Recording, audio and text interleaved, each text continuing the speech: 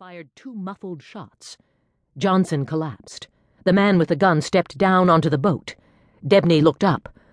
"You killed them?" "Yes.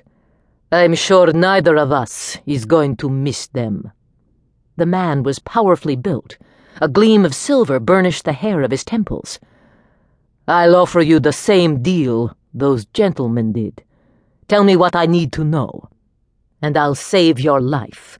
The difference is, I will keep my word." "Who are you?" "Kirov." He checked his watch.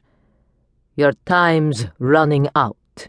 If you talk fast enough, I'll have time to stop that blood before those wounds kill you." He added with lethal softness, "Merinth.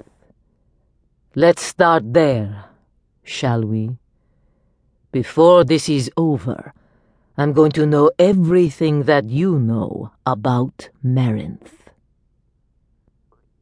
Merinth Underwater Archaeological Site, Atlantic Ocean, Copernicus Research Vessel, 7:10 a.m. "Hey, I didn't see you in the galley for breakfast, Hannah," Josh Carnaby said as he strolled down the deck toward her. "You okay?" "Fine." Hannah Bryson made a face as she gestured to the satellite phone in her hand. "I'm just trying to get through to my sister-in-law before we go down in the mini-sub. I want to talk to my nephew, and the time difference between here and Boston usually screws everything up." "An emergency?" She shook her head. "It's my nephew Ronnie's 12th birthday. It's the first one since my brother's death. It's going to be tough on Ronnie." Josh nodded soberly. "It's only been a couple of months since Connor died. Damn, I miss him. The entire crew misses him.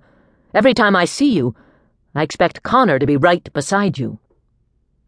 As he'd been beside her all through the years, she thought.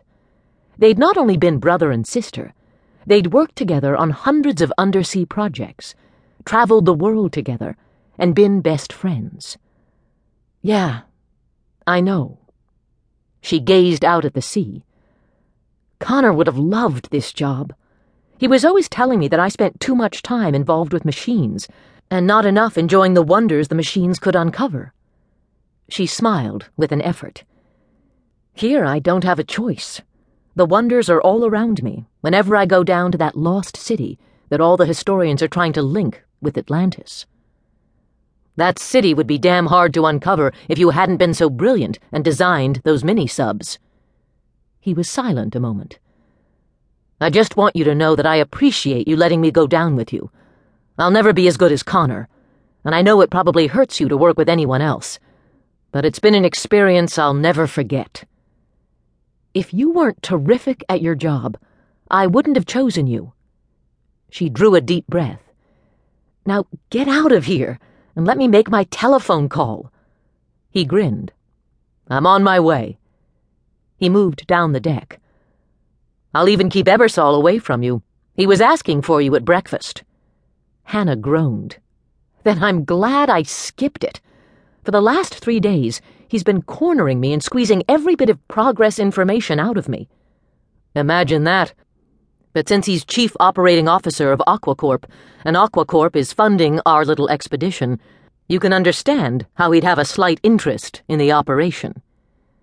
"Money men. The bane of my life." She made a shooing motion. "Keep him off my back until I finish my call, and I'll be eternally grateful." "Consider it done." She dialed Kathy's number again. It rang 6 times, but Kathy finally picked up. "Hi, I've been trying to get through to you. Everything okay?" "Sure. We're about to cut the cake. Ronnie's been on the phone with my mom, and Donna had to have her turn. She doesn't totally understand the concept of special treatment on birthdays. She's only 5. And Ronnie doesn't mind. He's a very protective big brother, particularly since Connor died." "How are you doing, Kathy?" "I'm surviving. Some days are better than others." She changed the subject. "We saw you on the Discovery Channel this week. You named that exploration mini-sub you use